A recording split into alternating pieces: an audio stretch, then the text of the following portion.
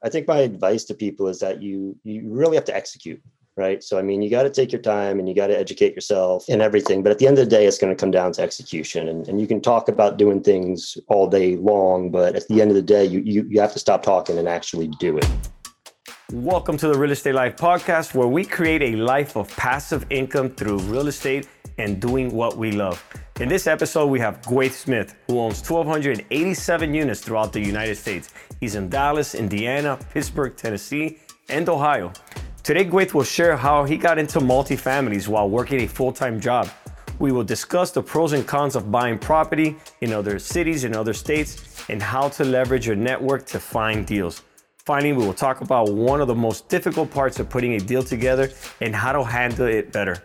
All this and much more up next. Real estate investing is changing, but there are people evolving and thriving. In this podcast, we'll listen to their stories and hopefully learn from them. I am dedicated to creating a life where I could create multiple passive income and doing something I love along the way.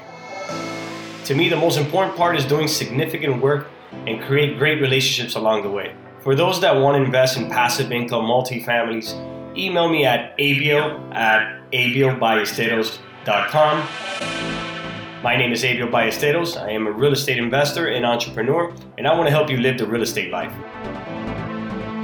Welcome to the Real Estate Life podcast. So today on this show, we have Gwyeth Smith. Gwyeth owns about 1,140 units throughout the United States. He owns units in Dallas, Indiana, Pittsburgh, Tennessee, and Ohio. We actually own the Columbus, Ohio deal together, and it's been a great experience working with Gwyeth, and that's the reason why I want to bring him on this show. Gwyeth, how you doing? Doing well, Abio. Thank you for having me. Yeah, man, let's do it. So, Gwyeth, I want the listeners to know a little bit of one, how you got to 1,140 units. But to me, the biggest achievement is how you've done this part-time. It might not sound like a part-time thing, but you've done this on the side because you actually are a full-time doing prosthetics. I'm not going to try to pronounce that word because I struggle with it. Correct me if I'm wrong. So tell the listeners a little bit of how, I know you grew up in New York City. You went to Madison University in Virginia and you studied economics, and now you're doing prosthetics and full-time multifamily investor. Give them a little quick rundown on your story. Absolutely, man. So yeah, I went to school in Virginia, James Madison. I studied economics, and I've always been an investor of some sort, and one of my first jobs was being a proprietary equities trader. So working on Wall Street and basically doing day trading for a firm there. And I was able to work in the city doing that, but then I ultimately worked remotely, and I took that job to Arizona with me to be with my then girlfriend, who became my wife. I've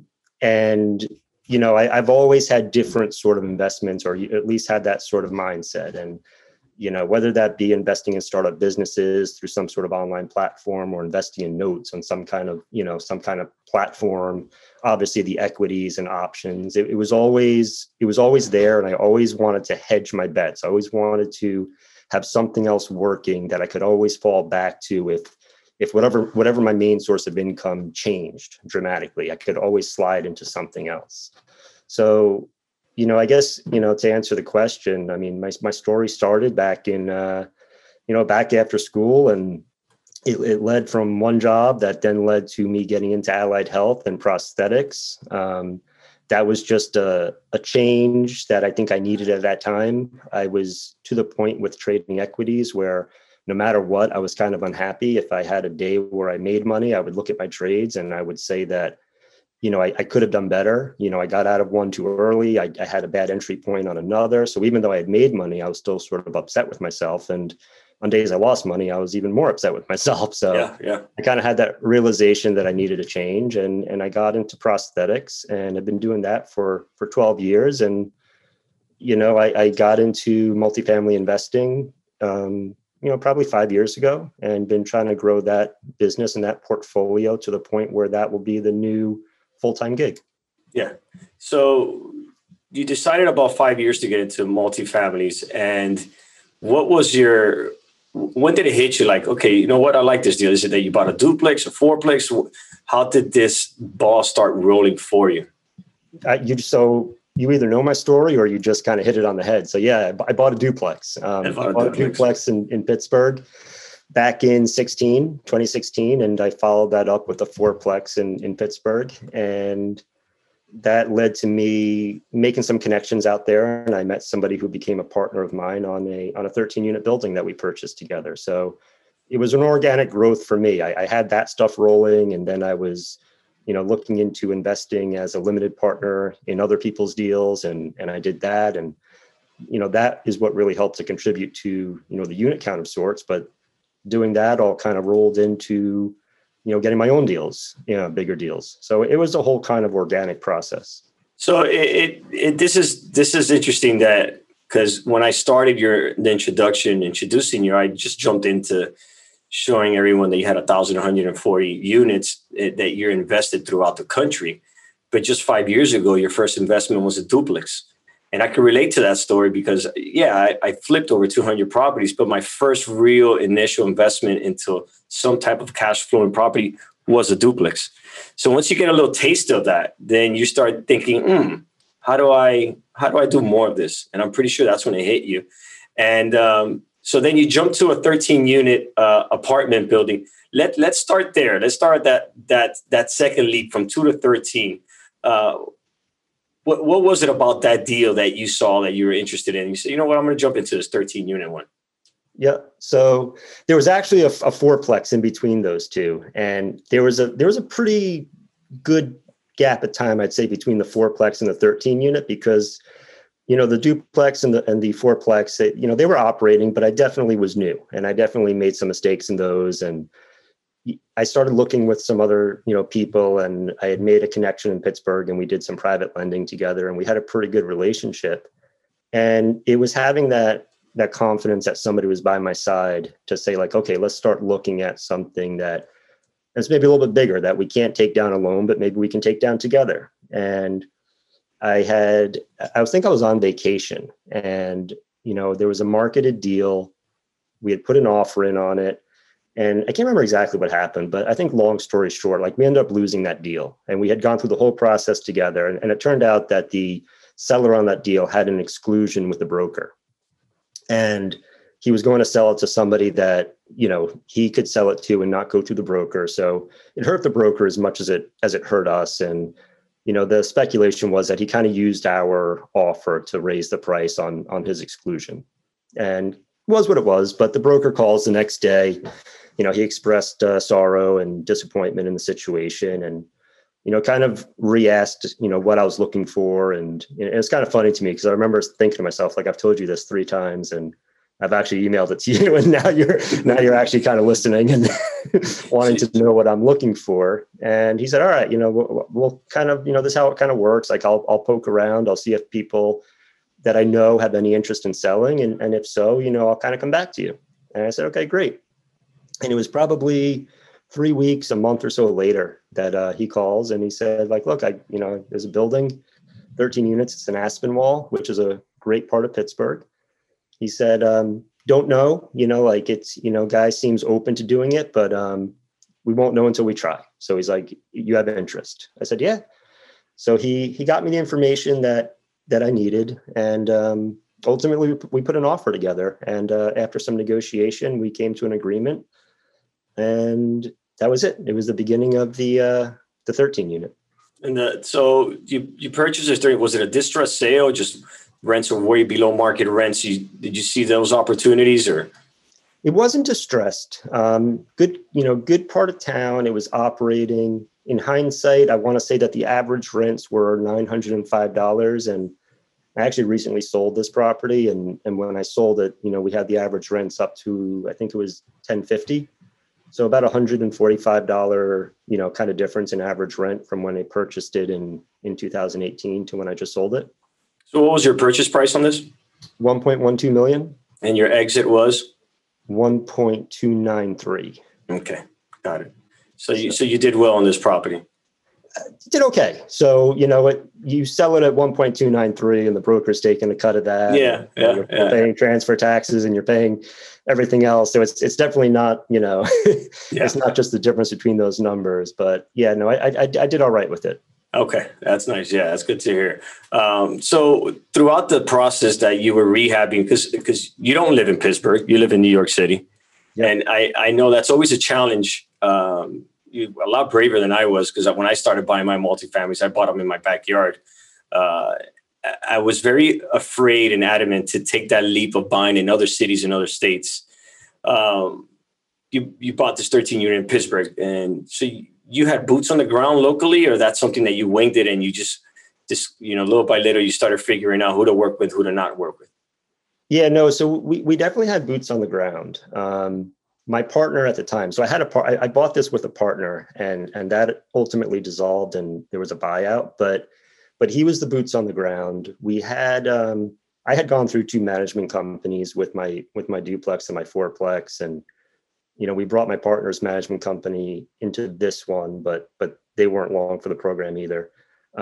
So I definitely had the boots on the ground. I also have family there. My wife is from Pittsburgh. So it wasn't like we were going blind. We had resources. We had, we had other property in the area, and now I had my partner who lived there, and he was going to be the boots on the ground on that one. So it was strategic then. So you knew that it was going to be easy for you to grow a business. Now, are you still buying in Pittsburgh? Yes. Yeah. It's definitely still active in Pittsburgh and other places. I always give advice to other investors and syndicators. Once you identify a market, everyone talks about the hottest markets all the time. I hear this all the time. You look at the top guys in the business talking about the top 10, top 5 best markets. But sometimes there's markets in your backyard, or where your family lives, or where your friend lives, or where the partner lives, that there's little pockets that no one knows about, and that they're doing great. You might not see them in the radars for the big players to come in and gobble up property, but there's little submarkets. I've done well with a small submarket here in Florida, in a city called Crystal River. If you would look at the demographics on the city, you'd be like, no, I'm not buying there. But there hasn't been one new apartment built in the last 40 years. It's close to a little part of town where there's a lot of tourism. My units are always rented. There's a demand for rental product, but there isn't a demand for someone to go and build a brand new apartment building because the rents are just not high enough. So there's little niches. So you identify a little niche in Pittsburgh where you know that you got boots on the ground, that the rent, you're going to fill up your units. And that's something that I always give investors. If you're not buying 200, 300 units, and you're buying smaller buildings, look at your surrounding neighborhoods, and you'll be able to see these opportunities that are not in the radar. And you actually will have less competition. And the other thing is, I always say to leverage other people. So, I've built a great relationship with my property manager over there and other people. So anything I buy, he's got to sign off on. He's got to say like, hey, this is an area where I want to manage. Like, this is an area we do well. We have these properties. And like you said, we can fill the units easily. People pay. And there's like exactly what you just said. Like there's to have that knowledge of the market and to know the little niches and to know like, hey, this street has this demographic, and there may be a language barrier. He's like, but it's a great tenant pool. And he's like, and it's like, they're great tenants. And, it may scare some people off, but if you know it, it's great. Yeah. And we use that. I know in our deal in Columbus, Ohio, we make our property manager work and, help us underwrite local deals there and see what their feedback is. So that's a great point to, get your property managers to give you their feedback, their underwriting, their walkthrough, their perspective, because they really know locally what's happening and what's not happening. So I know me and you always use that with the property management Sundance that we use. We have them running around all over Columbus trying to figure out if that's a good deal or not. Yeah. That's a good tour. What would you say when you were putting this deal together? What was one of the most difficult things that this deal had, and how did you resolve that problem? So I'd say the most difficult thing in putting the deal together was the selling party. So the selling party was kind of certifiable. Two brothers, and it was a long process going through the financing. And we had used a lender who, you're familiar with, and you're familiar with my feelings on this lender. Oh, okay. It took forever. I know which one you're talking about. We're not going to name drop them because we don't want to get sued, but I know what you're talking about. So every time that, we said that we had what we needed to close, and, the lender was going to sign off on it, they would ask for one more thing. And it just went on, and we had to use an extension. And I think we had to use, one extension, only one extension, 130-day extension. But still, it went to the wire, and it went to the last day. And I was closing remotely. And what happened was the two brothers, they went, to closing. I had pre-signed all my stuff and was, signed remotely. So the lawyers are there. The property manager at the time was going to go there, but he was a little bit late. But there must have been 85, I checked my phone, and there was 85 missed emails. Oh, yeah. And what happened was that the sellers walked away from the closing table. And I'm like, what the heck happened? Right? So, the long and short of it was they wanted the money before signing the contract. Signing the closing document. They wanted it in their bank account or in the title company's bank account? In their bank. It was in the title. It was in escrow, and they wanted. That was not good enough for them. That was not good enough for them. Like I said, there was a little bit of a. I've never seen that. Yeah, nobody. So they wanted the money in their bank account prior to them signing the settlement documents, and everybody said no. That's just not how we do it, And so they ended up storming out of there. And as a property manager tells the story, he's walking up the stairs of to the closing room, and he notices them, and he's like, "Hey guys, just want to introduce myself. I'm so and so," and they basically told him to F off and storm by him. So I'm getting calls from the lawyer, I'm getting calls from the broker, I'm getting calls from the property manager, like, what the heck just happened? So I can't remember if I called directly or if the broker or somebody called the seller's broker, like, what the heck just happened? And they're like, we're keeping your deposit. Like, you guys are in violation of contract. I'm like, how are we in violation of contract? What did we do? We went to we came to the closing table ready to close, and you guys wouldn't close. And he's like, you're outside your window. Well, he was a day off. So they thought that the closing window was the prior day, but it was actually that day. So, I laugh about it. It was like the $500 letter that the lawyer wrote to them, basically saying that they were the ones in breach of contract because they refused to close upon the terms that were agreed to. And was it their strategy to take your deposit, or do you think they just didn't know, they were uneducated, that they weren't? What would you think was deposit? They very clearly wanted the deposit. So like going to closing was a show. And I feel that them saying, like, they need to come up with a reason to not close. Their reason was like, hey, I want the money before I sign. So anyways, we ended up closing the next day, but it cost a lot of money. Correct. Back a day, because all the prorations were set, all the everything was set for closing on the previous day, and they actually went to this guy's house, and I can't remember how they did it, but like, they got him to sign, and then we closed, and we got I remember we got the keys, and we got everything. And there was a concession that we agreed to during due diligence. And I think they were supposed to give us a check for like $25,000 or something. And my lawyer didn't get it. And I remember saying, man, we're never going to see that money now. Like, we're never going to see that money. But lo and behold, they sent it over. So yeah. No, that's I see deposits, the disputes and issues all the time. And the bigger the deals gets, the bigger the deposits, the more attractive the deposits become in a transaction. So I say that is probably one of the most stressful things as an investor, because a lot of times, we're buying these deals and we're under the gun. The timeframes are tight. We're getting financing, and let's be realistic. Lenders they're just not hitting the deadlines. Very few lenders are going to hit the deadlines that we have in the contract. It's always a difficult thing, and it's not just all their fault. It's just the paperwork, the guidelines, especially now, the COVID restrictions. The guidelines are so strict now.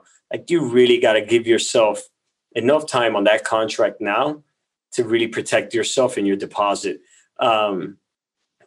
It's funny how confident they are, though. Like when you're first kind of sizing up the deal about how quickly they can close, and how they never miss a deadline. It sounds great in the beginning. Yeah. And then when you're in the trenches, it's like, okay, this is not what I signed up for. Every deal, I always say, every transaction, every closing, it takes a couple of years out of you, man. Like they're stressful. They're stressful. It's like all hands on deck. Especially when you have $100,000-$300,000 deposits. That's your hard-earned money. It could go away, especially when you have a seller or a buyer who is not who is not friendly. Yeah. Some are very motivated and they just want to sell, and they're willing to wait and work with you. There's some that are thinking about, I'll take that deposit and get that backup offer I got that's higher. Yep. So especially when you're getting a great deal, if you know you're getting a steal and you know that seller is getting backup offers and people are just blowing them up, you gotta make sure you execute that sale. That's definitely.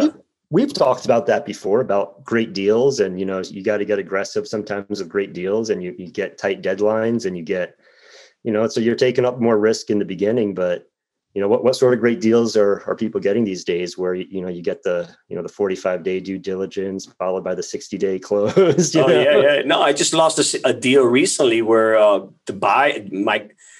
lost the deal. My offer was a bit higher, but I lost the deal because he went 0-day inspection.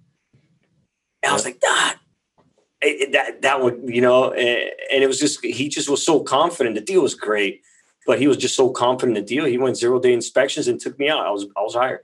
So it's competitive. It's competitive. The multifamily game has gotten very competitive, and you got to have an edge.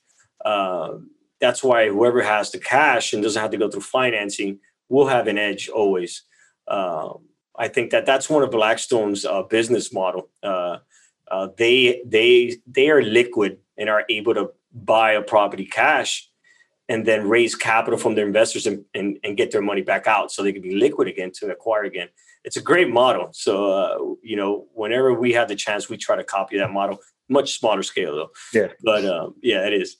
So Gwyeth, I know we all have like big failures, and I could tell you my biggest failures in the business. There's many of them. But one specifically that I never forget is just I already leveraged myself, or just growing too fast and just overextending myself, buying too many single family assets. And I went through that heartache. What would you say has most recent in this industry, your biggest failure, and what did you learn from it? That way the listeners we could probably save a buck or two for the listeners by learning about these failures. Yeah, no, absolutely. So, we can go on and on about this. So, I'll give you the most recent one here. So, coming back to this Pittsburgh market, I had a deal, had an opportunity come out. I'm trying to think the history here, but basically, I'd offered on this deal a little bit ago. I saw it come up, and my offer was such that it didn't get a counter. And they had apparently put it under contract for a price that was, fairly well above what my offer was. And that's it, sort of forgot about it.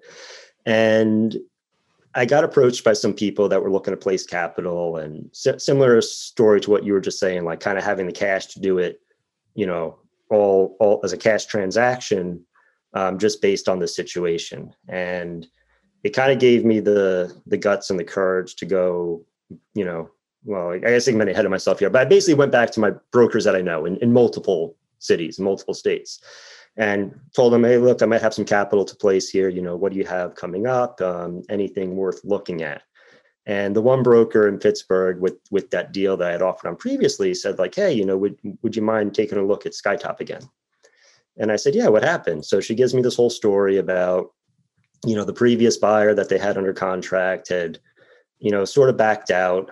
They put a couple things under contract, ended up going with another one. And the sellers were a little bit put off by it. It was an out-of-state buyer. They didn't have an in-state kind of backup offer to go with. And even though I'm not local to Pittsburgh, I do have local resources there. And part of the selling group knows my property manager. So the fact that we had that relationship and he was going to be part of that deal, it made us an attractive buying group. So we got an LOI accepted, about $100K under another offer that they had, but they were willing to sell to us at a little bit of discount because we got aggressive with terms. I took the financing contingency out because I thought I had this cash buyer lined up that if all else failed, he would come in, we would just use his cash. I think I had us at like a 15-day due diligence, followed by a 30-day close with the option to extend another 30.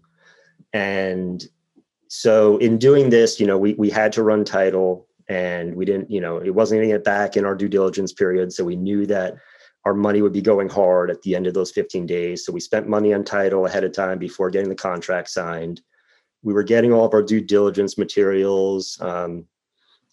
I had, my lawyer knew the other lawyer, and they were working really well together. So basically, like we're kind of accumulating all these fees. Like we're going through our due diligence process. We're spending money while not having the property locked up under contract. And, I can go back and tell you kind of like how and why and everything, but maybe I'll come back to that. But basically at the end of the day, we were missing a couple leases, right? And we wanted to see what those leases were. We wanted to know why they were missing. And we didn't end up signing the contract that day. And I got a call direct from the seller that evening. And he was just like, man, he's like, I hate to do this to you. He's like, it's a really kind of crappy thing that I'm about to do, but we got this last minute offer. It's significantly higher. He's like, the terms are significant. Oh, man. It's, they're coming in with hard money day one. They owned a surrounding like 600 units. And this was an 89 unit property. Yeah. That was right in the middle of it. So it was like their missing puzzle piece. And they were just going to beat anything that I came back with. So I even said, like, listen, do I even have a chance to counter? Like, do I even? And he's like, I'm not even trying to do that to you. He's like, it's not about that. Brutal. And I had to get off the phone. I had to be like, listen, man. I was like, as much as I appreciate the call, I'm like, I think I have to digest this a little bit because I didn't want to ruin the relationship. I didn't want to. I didn't want to start. You didn't want to curse him out. You didn't want to curse him out. Yeah. So I get it. So as much as I didn't, do that to him, I kind of did that to the broker. Yeah. Because where do you get this other deal, right? And how many times did I speak to the broker about us not being, signed under contract? And are you shopping this behind my back? That I was assured that she wasn't. So she heard it a little bit. But yeah, so basically going back to the failure part of this, let me ask you from the beginning, did you have a signed LOI? Yeah. But no executed contract? Correct. That's it right there. Because there's something that investors don't know about. And I didn't know this either. An LOI, a signed LOI, it's practically doesn't mean anything. It's Correct. just it's agreement, but it's not a contract. It says it in like the first line. It's a non-binding agreement. It's non-binding. So as soon as that LOI expires, I had a deal very similar to yours, and I saw that they were delaying the LOI, and the attorney wasn't reaching out to my attorney, and they just let it run. Same thing that you went through.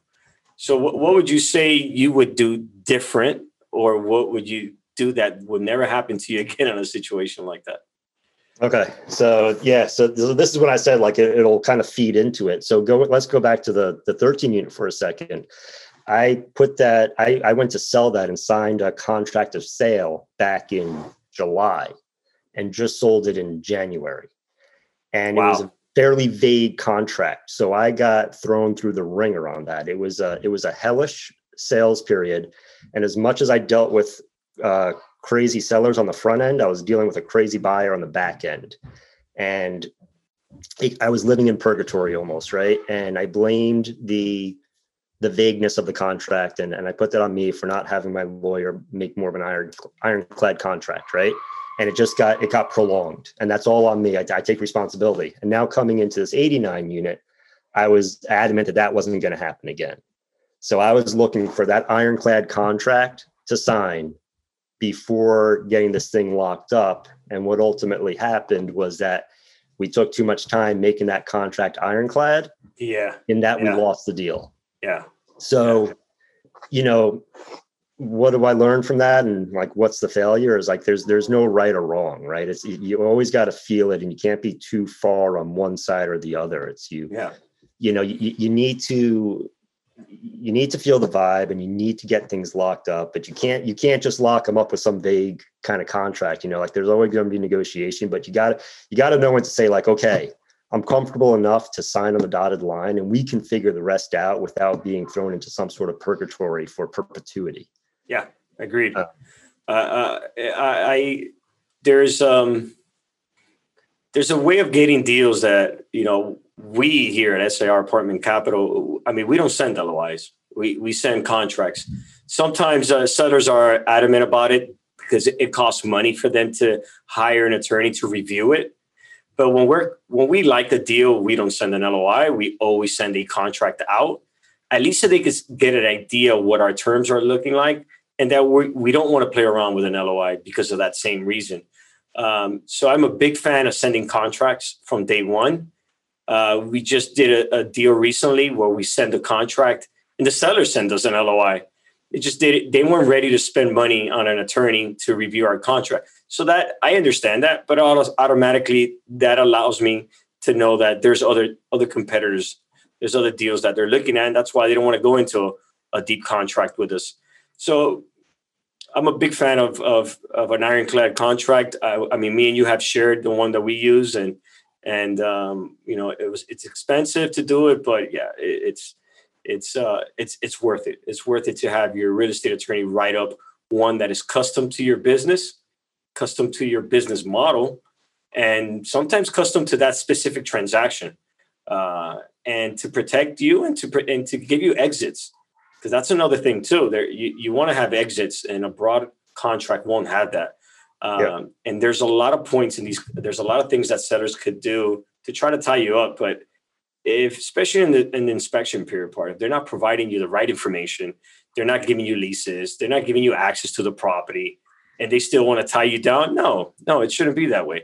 So yeah, you want a contract protects you on that. There's so many things, man. It's funny that you bring that up, because that was really one of the sticking points was when I was talking to my attorney about let's kind of quantify when due diligence starts and getting all the material. And my attorney is like, I can't tell you how many disputes I've been a part of with regards to what you're asking for. He's like, the way that I've always recommended doing it is you get all that stuff ahead of time. And when you're happy with it, you sign the contract, and then that's your execution date.